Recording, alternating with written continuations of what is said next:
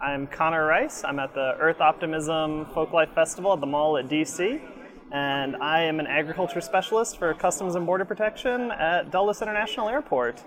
My biggest interactions with seeds are generally preventing invasive species or people bringing seeds in from other countries, not even necessarily for agriculture, but to plant as ornamentals, just as a fun souvenir. And most of the reason I do this is the USDA regulations. The USDA's main purpose is to try and prevent the introduction of plant pests, plant diseases, and just the wide variety of seeds that, could be hosting a pest that could be detrimental to American agriculture, could be hosting a disease, could be hosting nematodes, fun things like that. Just my job is to keep them out. Probably the best example of this is, I think, my second day on the job, actually. We pulled in a little old lady coming from Vietnam, and she had a couple sort of cooler lunch boxes in her bags. We opened them up, and it was just full of Ipoema aquatica, which is a water spinach seed. And it is highly invasive to American streams and ecosystems. It'll actually sort of clog them up. So you'll see parts of Texas are having a real problem right now with it, where it's been introduced, it's spread rapidly because nothing local eats it. It's more of a human crop than anything else.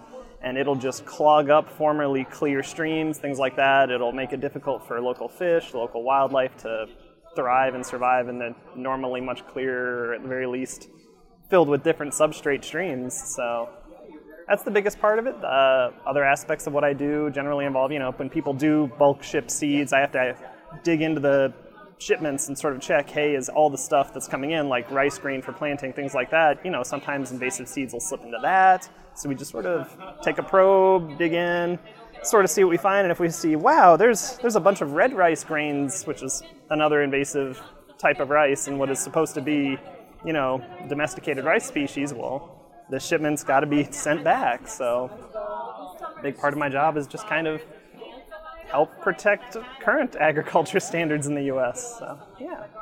All right, so one of the more unique moments I had with seeds was actually a couple bringing in avocados from Africa. They are not enterable in large part because the seeds are propagative, and we have to cut into them, sort of take them apart to be able to grind them. Our grinder's not particularly powerful, so we have to sort of shred things up. And as I cut into one, I just see that the seed has begun to sprout, and because the avocado pit is so big, you get to see everything. You see all the little rhizomes, the roots, everything coming out, and just every little part of a seed that is normally so small and tiny. You see on nature documentaries, like the little seed sort of grows out. But getting to cut into this big, massive seed and just see all those little pieces, like, coming out and starting to try and form it was incredible. It was like a science display just packed into this avocado.